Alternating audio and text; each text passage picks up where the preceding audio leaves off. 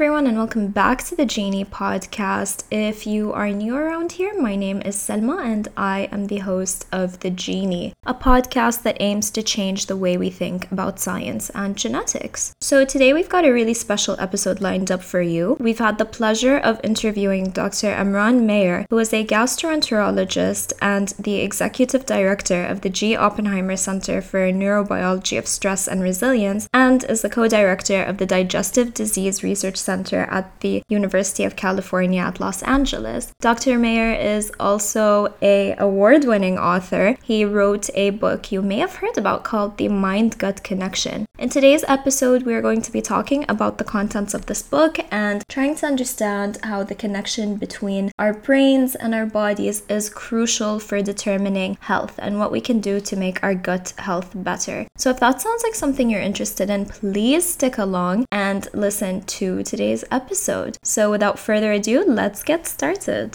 Hello, Dr. Mayer, and welcome to The Genie. It's great to have you on the show today. I've already introduced you briefly in our opening, but could you tell our listeners a little bit about yourself and your work? Yeah, first of all, thank you, Salma, for having me on your podcast. It's really a pleasure to looking forward to this conversation. So my background is I'm a professor at UCLA, Division of Digestive Diseases, have had an interest both clinically and research-wise in the interactions between the gut, the digestive system, and the brain for all of my career. And I have added to that focus the gut microbiome when it became, when it emerged as a science about well, it's almost like now 10 years ago. And so now, the main topic is brain-gut microbiome interactions. Initially, was mainly interested in digestive diseases, such as irritable bowel syndrome, then inflammatory bowel disease. But the interest has really widened to other areas that are now considered potential brain-gut microbiome disorders, like Alzheimer's disease, autism spectrum disorders, and Parkinson's disease. So awesome. Thank you for sharing. Dr. Mayer, you wrote an amazing book called The Mind-Gut Connection, which outlines how the relay of information between the gut and the mind is crucial for maintaining health and preventing disease. For you guys listening out there, I really recommend it because it is so interesting to think of our organs interacting this way. I wanted to start off simply and ask, what got you interested in studying the mind-gut connection? That's an interesting question because for some reason, I went into medical school because my primary interest was really on what at the time was called psychosomatic disorders, or disorders where it was thought that the brain, the nervous system, the mind played a role in. And but I was always interested in the biological aspect of that, not so much the psychological. And so initially I pursued this when I did my thesis in medical school on brain-heart interactions. So how the brain during stress regulates the blood flow through the coronary arteries. And then, my clinical interest changed during medical school, medical training. And I decided that gastroenterology is really my main area of interest. And then I just switched the same way of thinking, that I had studied with the heart on the gut. And the patients with digestive diseases, many of them, or probably the majority of them, have this mind dimension or this brain dimension. This was something that, people, both my colleagues and patients, were kind of reluctant to accept because it was always suspected to be blaming their symptoms on psychology, on something not real. But that was really never my intention.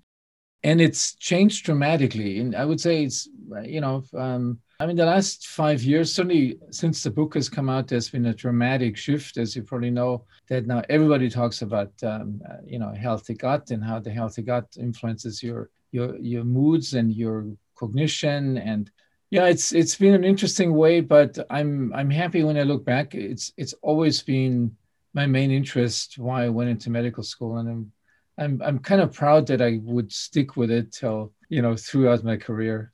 Yeah, for sure. That sounds like an amazing path to pursue, especially after reading the book. So, what sort of problems were you seeing as a gastroenterologist in the clinic, or maybe even in research, that compelled you to put all of these facts and findings into one place?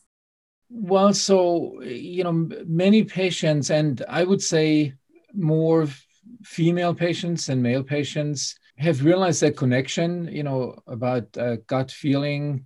So in the English language, this is people say that all the time. I have a gut feeling of, Mm. and people perceive stress, anxiety, depression, not just in their interactions with the world, but also they feel it in their gut in some ways. They could be either pain, discomfort, alter bowel habits.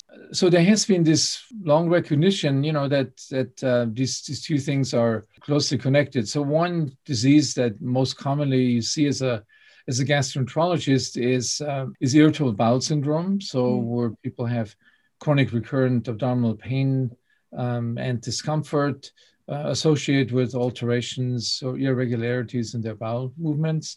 It's a very common disorder, and very few gastroenterologists or physicians really understand it.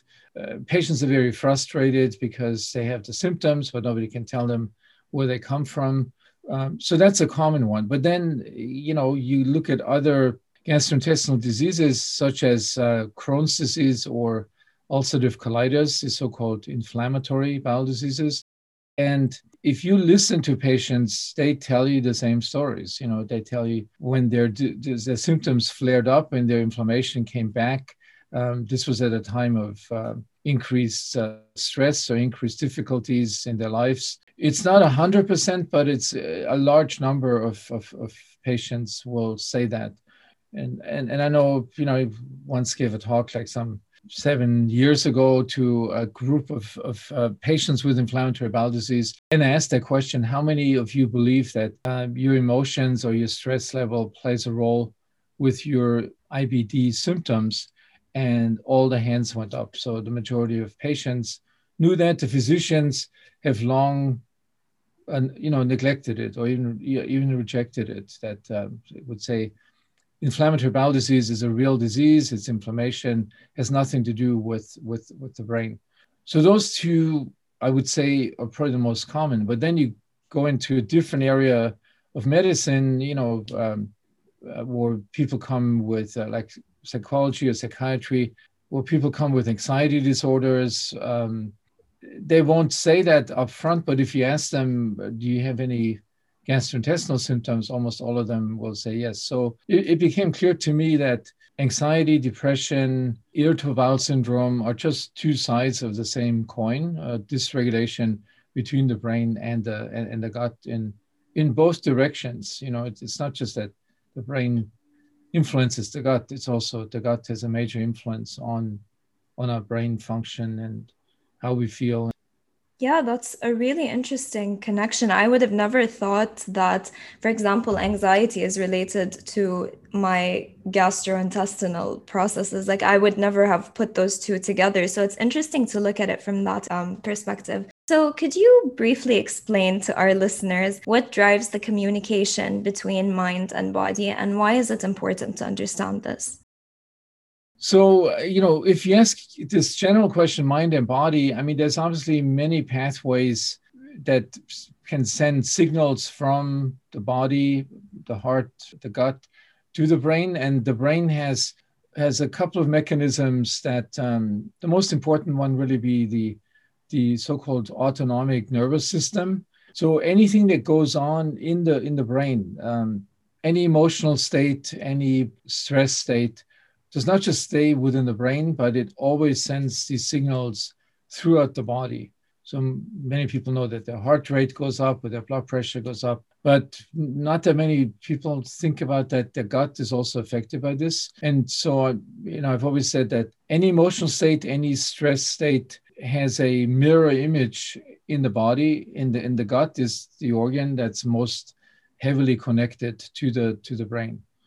Then if you ask is, what signals can the gut send to the brain? So there's one pathway which is the main nerve that connects our our organs with the brain, and that's the vagus nerve. So that nerve innervates every part of the gastrointestinal tract, and anything that happens in the gut is transmitted to the brain. Then the gut has many cells. Immune cells has the biggest part of our immune system, has also its own nervous system, has many hormonal cells. And these cells either can send signals through the bloodstream to the brain, or they can send signals to the nerve endings of this vagus nerve, and then the signal goes through the nerve.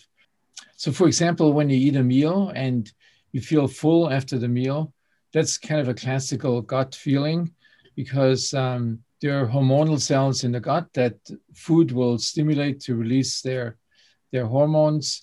These hormones get into the bloodstream and reach the brain, but they also talk to the vagus nerve, and then the vagus nerve sends the signal.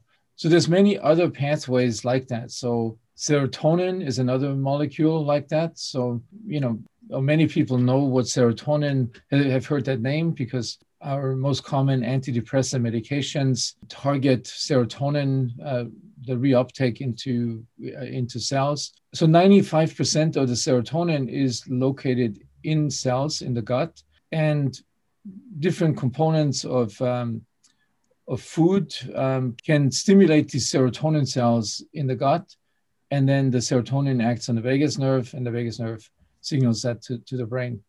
So immune cells, as I said, the biggest part of our immune system is in the gut. And again, the connection between food influencing our microbes, and then the microbes influencing the immune system, and these immune cells or their signaling molecules can act on the vagus nerve, or they can get into the blood and then reach our brain.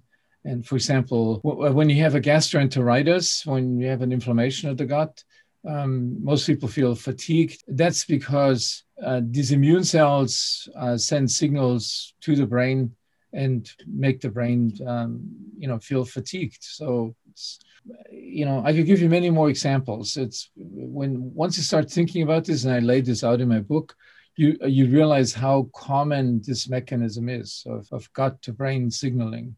Yeah, that's an interesting connection that will really help people understand more about the body and how to better treat and counsel patients as well. So the book focuses on how our gut microbes and their interactions shape our connection to the outside world. And given the day and age we live in, people are generally afraid of microbes because they think they're bad, and understandably so. I mean, with coronavirus and everything going on at the moment. How are our gut microbes different from other potentially pathogenic strains? Yeah, so the thing is, it's two very different things. So individual organisms, so-called pathogens, which include viruses or fungi or bacteria, are something very different from the gut microbiome, which is an ecosystem or a community where the microbes all interact with each other. It's not a single microbe. And what this interaction has a protective is, first of all, very closely connected to our own body. Many of the same molecules are being used to communicate, between the microbes and our gut. And so they almost have the opposite function. One lives in symbiosis with us and is protective, and the other ones are specialized in warfare, attacking us and hurting us. Pathogens, it is quite interesting, are very intelligent organisms, as we can see now from the COVID-19, virus, how it evades the treatment strategies by mutations. And most pathogens have that intelligence. It's really remarkable. So for example, some, they know exactly what part of the brain they have to affect in order to, alter our health. Yeah, I would say people have, and this has really happened already, that people have changed that viewpoint, that microorganisms are always bad for us. I would say the bad guys are kind of the exception. What happens every day in every living being and in nature is really this symbiotic relationship between big communities of good microbes that are necessary to enhance our health and protect us against disease. And again, coming back to the COVID-19 situation, there is now some evidence that a compromised gut microbiome plays a role and increase the risk of developing more severe forms of the disease. It goes back to a similar story that people that have the worst nutrition, the worst diet, which is usually the Western diet with high sugar, high fat, they have a compromised system of gut microbiome, less diversity, less richness. That affects the immune system of the gut. And then when the virus comes in, the immune system overreacts to the virus and causes what's called a cytokine storm, which then can lead to a more severe form of the COVID-19 infection. So, yeah, I would say a healthy microbiome even protects you against some of these viral diseases. Relating to that question, Dr. Mayer, you state in your book that the well-being of our gut microbes depends on what we eat. And that's not very surprising. I mean, that makes sense. But the real surprise comes in the next sentence, that the health of our gut microbes are programmed in the first few years of life. Does that mean that what we consume in infancy can affect our long-term health? Absolutely. And it's not just what we, as an individual, consumes in infancy. It even goes back further. So, people have coined this term, the first 1,000 days of life, which is almost from conception to, the first couple of years in life, that the health of the mother and both the health and the diet of the mother and the obesity of the mother all have influences on the microbial community of the infant. And then the gastrointestinal tract of the newborn has almost no microbes, still controversy. It has almost no microbes in it at time of birth. And during birth, the microbes it comes in contact with when it goes through the birth canal. So it gets the first programming from the mother's microbiome. And so that's where the diet of the mother comes in, and then it's the interaction within the family that also plays a big role. So pets in the family, other people in the family, exposure to natural environments like the soil or anything in the natural environment. And also a very important factor that in Western countries, the overuse of antibiotics is extreme. So there's numbers like, in the first 2 years of life, infants are exposed to up to 10 doses of antibiotics, which is terrible because that compromises this formation of a healthy gut microbiome. So how you can come into the world, is it by C-section or is it by natural birth? C-section will compromise the health of the microbiome. But if you have all these things, a C-section and antibiotic exposure, you're much more likely to be prone to allergies, autoimmune disorders, asthma, and then this increased number of allergies that we see today that didn't exist. When I went to medical school, there was no such thing as a peanut allergy, which all of a sudden, so many people complain about.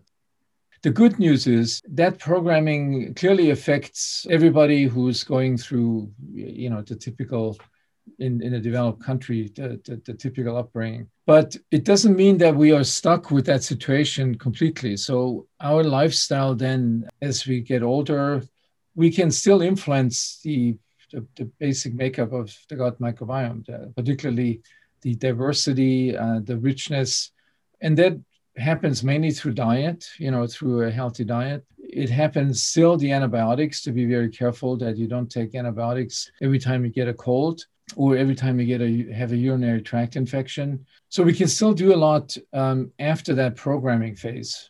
Yes, I was going to ask about that. I mean, given the way that we all come into the world and our genetics and all of these factors that affect how different we are, then even in our gut microbiome, we're pretty diverse. So I'm just wondering if making certain dietary changes, like for example, adding probiotics, can affect different people the same way, given that our gut microbiome is diverse. Yeah, so this diversity, our gut microbiomes are similar if you look at the family of microbes, the main families that we have. So there's three main groups of microbial families that make up the gut microbiome in almost everybody. But then if you go down to the species and to the strains, we're extremely different from each other. There's only about 10% similarities between, for example, between the two of us or between you and your friend. So much more diversity than in terms of our genetic makeup, where we're almost identical to each other.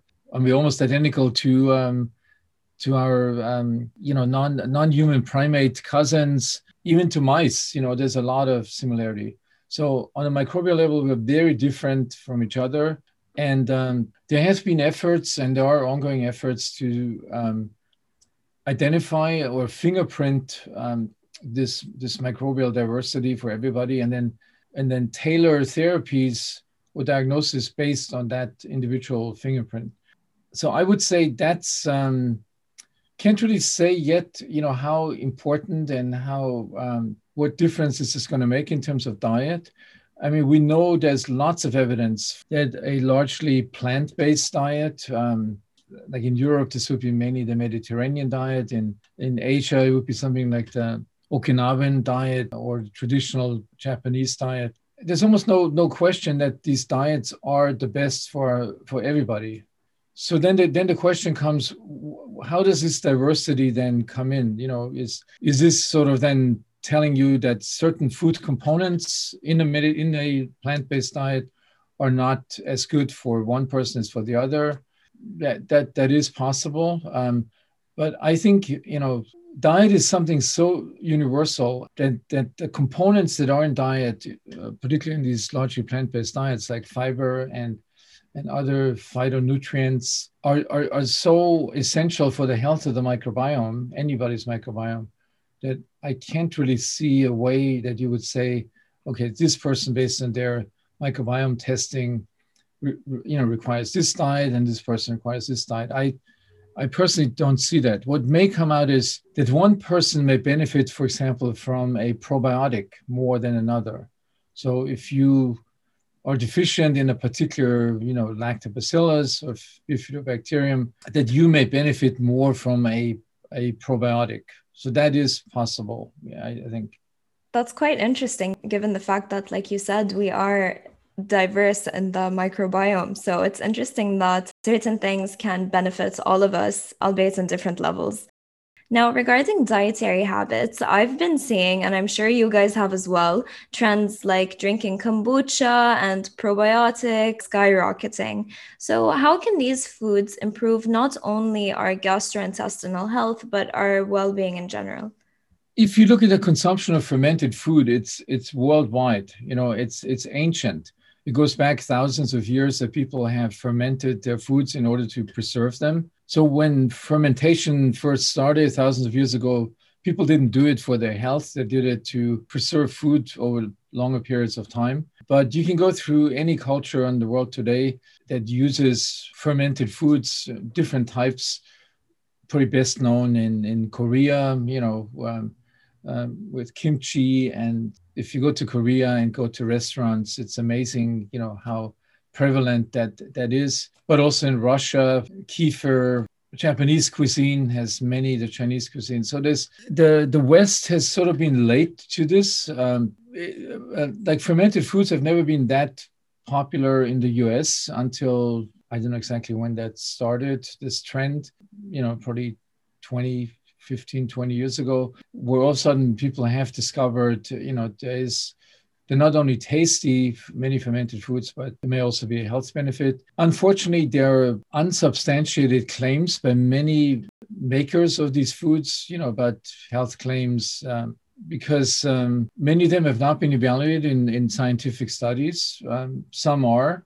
This is still, a growing field. I think I wouldn't recommend to wait for the science to come out. I think if you want to add naturally fermented foods, a large variety, plant-based, fish-based, or dairy-based, it's a good way of introducing beneficial microbes to your own microbiome. And the more diverse that is, the better it is. So kind of the universal principle in the microbiome world, diversity is always king, beats any specialization. I'm personally not a fan of the supplemental pills. I think it's a better way, even though I can't prove that to you, but it's a better way to do this in the natural form. We talked about a little bit about some of the disorders that are associated with an unhappy gut, but I was wondering, how do our dietary habits impact our mental health? Yeah, as I said earlier, so this has become the focus of this field, is nutritional psychiatry. So let me start with the older age first. So we kind of accept in the West and in developed countries this concept that with increasing age there's cognitive decline, and there will be a continuous increase in Alzheimer's disease, as there is in most societies. That's really not the case. The fact that we see this, that with increasing age, we see more and more people with a diagnosis of Alzheimer's disease, is because people are eating an unhealthy diet. And we now know that this unhealthy diet promotes or accelerates this low-grade inflammation in the brain and leads to neurodegeneration, and therefore, is a big risk factor for then developing, particularly if you have the genes, if you have a family history of Alzheimer's disease, then the diet probably plays a big role. A mechanism like that has also been proposed for depression. And some forms of depression have the same low-grade brain inflammation as the mechanism. And that form is most likely also affected by diet. And as I said, there are studies now that if a patient with depression is on, who is taking antidepressant medications or getting psychological therapy, if you add a healthy diet to that regimen, those patients do better than patients that just take the medication, the antidepressant medication. So there's a lot of evidence from animal experiments, studies in mice, so we know a lot more from these mouse studies, but we're now beginning to see that this plays a role in humans as well. And since you have an interest in genetics, so genetics obviously play a big role. So somebody may be on a very unhealthy diet all their lives and never get one of these diseases. However, if you have risk genes for certain brain diseases, it could be depression, anxiety. I don't think it goes to schizophrenia, but then this diet influence can play a major role. So it's really this interaction of our diet and genetic predisposition that ultimately determines who's developing these diseases. Yes, and something that we all experience as well is stress that affects the gut, especially with the pandemic now. So, what effect does stress have on the mind-gut connection? As we talked about earlier, the brain has a mechanism, a very ancient mechanism of the central stress response. There are circuits in the brain that if your brain perceives that anything is stressful, either in the outside world or coming from the body, it will ring the alarm bells and will send signals through the autonomic nervous system and through the system that produces cortisol to the body. And we know a lot about the sympathetic nervous system, which is that branch that gets mainly activated during stress. That essentially changes the gut. It increases its leakiness. It changes its contractions, the peristalsis, the secretion, the immune cells. So essentially, if you're chronically stressed, your gut is different. You may not know it, but you have a different gut if you're under chronic stress. That's less important if everybody of us gets stressed, every once in a while from something, being in a traffic jam, or that's not a big deal. That's not going to affect your health. But if your stress sensitivity, so the way that your brain perceives something as stress, or if your stress reactivity is increased, and you're exposed to and you perceive chronic stress, then it changes your gut fundamentally. And it changes the microbes that live in the gut as well. It changes both their environment and their habitat. But the sympathetic nervous system also can directly influence the behavior of your microbes in an unhealthy way. So yeah, stress is a very important part of that story. I would say diet, stress, and emotions are the three things really that you have to keep in mind when you talk about gut health and its effect on the body. Speaking about stress and the pandemic also leaves me wondering about immunity. And I know that a lot of people have been downing supplements and vitamins like crazy in an attempt to arm their bodies against COVID. And I know you also have a new book expected to come out in June called The Gut Immune Connection, which I am very excited to get my hands on because I'm very interested in immunology as well. But back to the question, could you tell us a little bit about how gut health and immunity are related?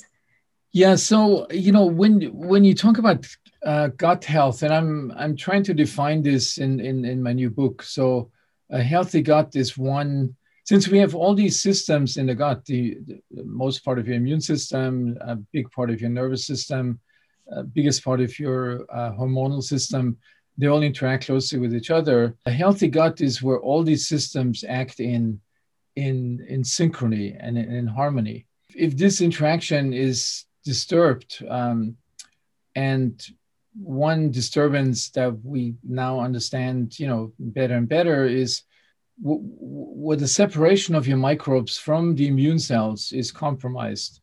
So normally we have this thin mucus layer that completely separates the microbes from the immune system.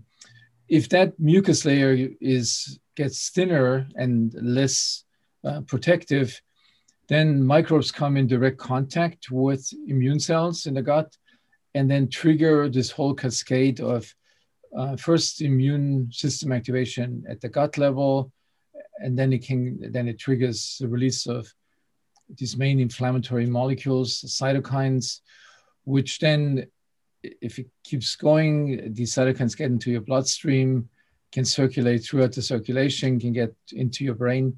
If this system that normally maintains gut health, and a big part of that is, as simple as it sounds, this insulating layer between the immune system and the microbes, the mucus layer, if that gets compromised, then it triggers this whole inappropriate activation of your immune system in a chronic way. And so that's what happens in the adult, and the causes for this can be twofold. One is, we talked about stress. So stress can affect this insulating layer. If you're chronically stressed, your gut becomes leakier. But also, if you're eating unhealthy, you have fewer microbes that participate in this mucus production. So that's what happens in the adult. That's how this close immune interaction with our gut happens. But there's also another phase, which is early on in life, where our immune system gets programmed, just like our gut microbiome gets programmed, and where we are exposed to good and bad microbes when this gut microbiome develops. And if this learning phase of the immune system is compromised early on in life, for example, if the baby does not come in contact with any benign bacteria from pets or from plants or from playing in the garden, then the immune system is not as competent in differentiating between good and bad. So then it leads to a situation like these autoimmune disorders or these allergies would overreact to things that shouldn't be overreacting. So at both times in life, the microbes play a role in this. The end result is that in both cases, both with the allergies and with this low-grade immune activation, there's an overreaction of the immune system, an inappropriate overreaction. So the normal regulatory mechanisms are compromised. And I would say, this is the most common health problem that we're facing in the modern world. It's much less the case in underdeveloped or developing countries like, India or Southeast Asia. But in the developing world and developed world, it is the main cause for our health problems in the long term. That's very interesting. Thank you for clarifying that for us.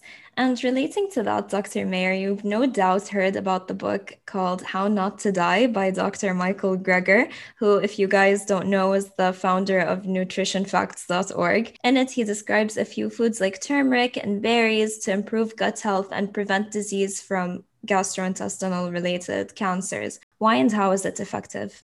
Yeah, so this has to do, and again, as I dedicate, a major section in my book on this, there's substances, the so-called, phytonutrients, there are many contained in plants, in the seeds of plants, in the leaf of plants, in the fruits like berries. And it's a group of molecules, there's about 10,000 of these. They're called polyphenols.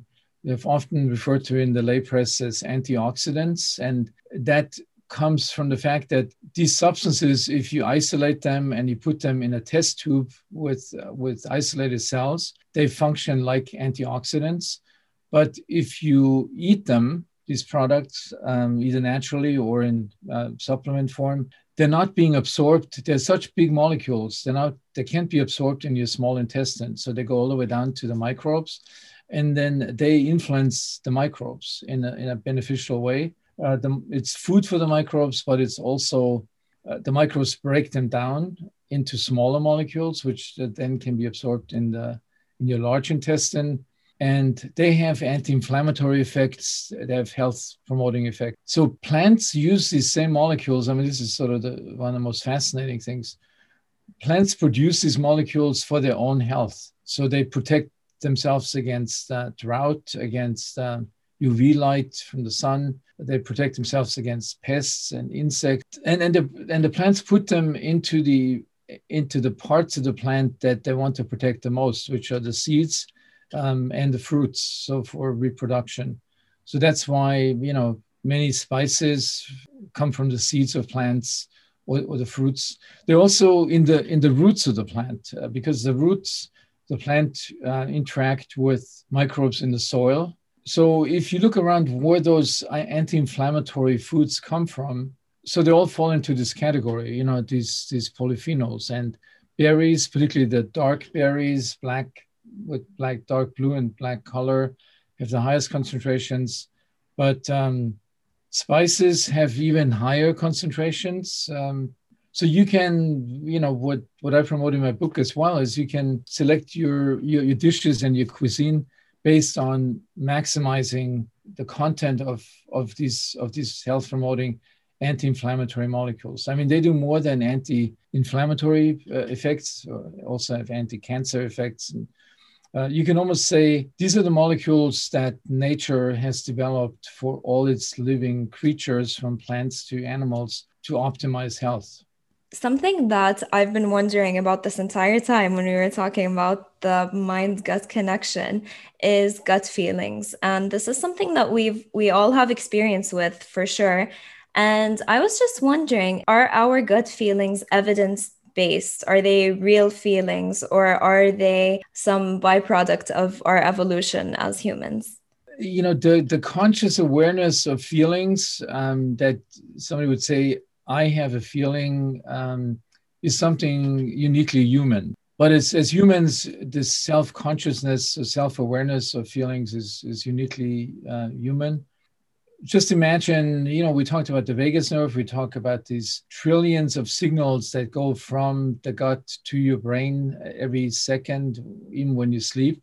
99.9% of these we don't perceive consciously. We can read a newspaper, we can have a conversation. Even when we talk now, each of us receives, a bombardment of these signals to our brain. But that doesn't mean they don't do anything in the brain. So they shape how we feel. And when people use that expression, I have a gut feeling that something bad is going to happen, or that's definitely something that when we become aware of some of these signals, let's say if you say you have a gut feeling. So I personally believe it starts in the brain.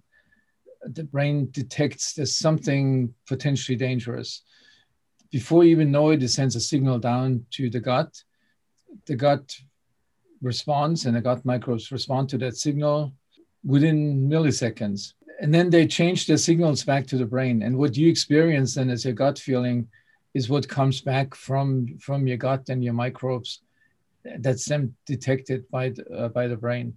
And it's interesting. When I wrote the book, I tried to pay attention to how common that expression is. I have a gut feeling, or I made a gut-based decision. I mean, there's not a day that you can't read at least 5 people in the news that use that expression. So I think it's something very fundamental, and there is this part that we are consciously aware of, but that's just a tiny fraction, because most of it happens and influences how we feel in general, and how our emotional state is, if we're fatigued, or if we alert, or if you feel like, people use that term brain fog. That's another one of those sensations that probably has a big input from the gut, affecting brain function. That's so interesting to think about it as the realization of feeling, being aware of what's happening in your gut, and realizing that this is the mind-gut connection and action. I think that's pretty cool. So before we run out of time today, I wanted to ask you something that I and my listeners had on our minds this entire week. And that is, of course, what are your recommendations for maintaining a healthy gut and preventing disease? Well, I mean, the 2 main things I already mentioned, it's a healthy diet, and it's a healthy mind. I think those are the 2 things that people can do.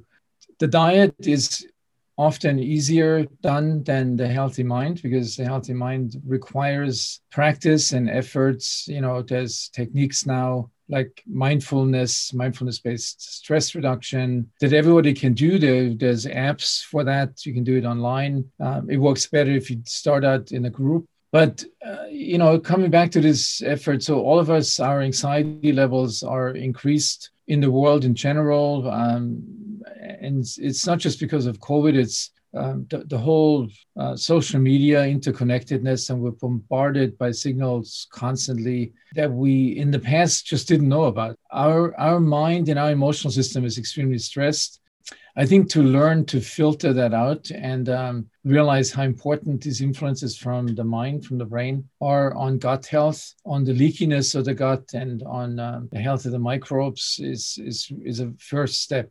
The second step, obviously, as we talked about, is the diet.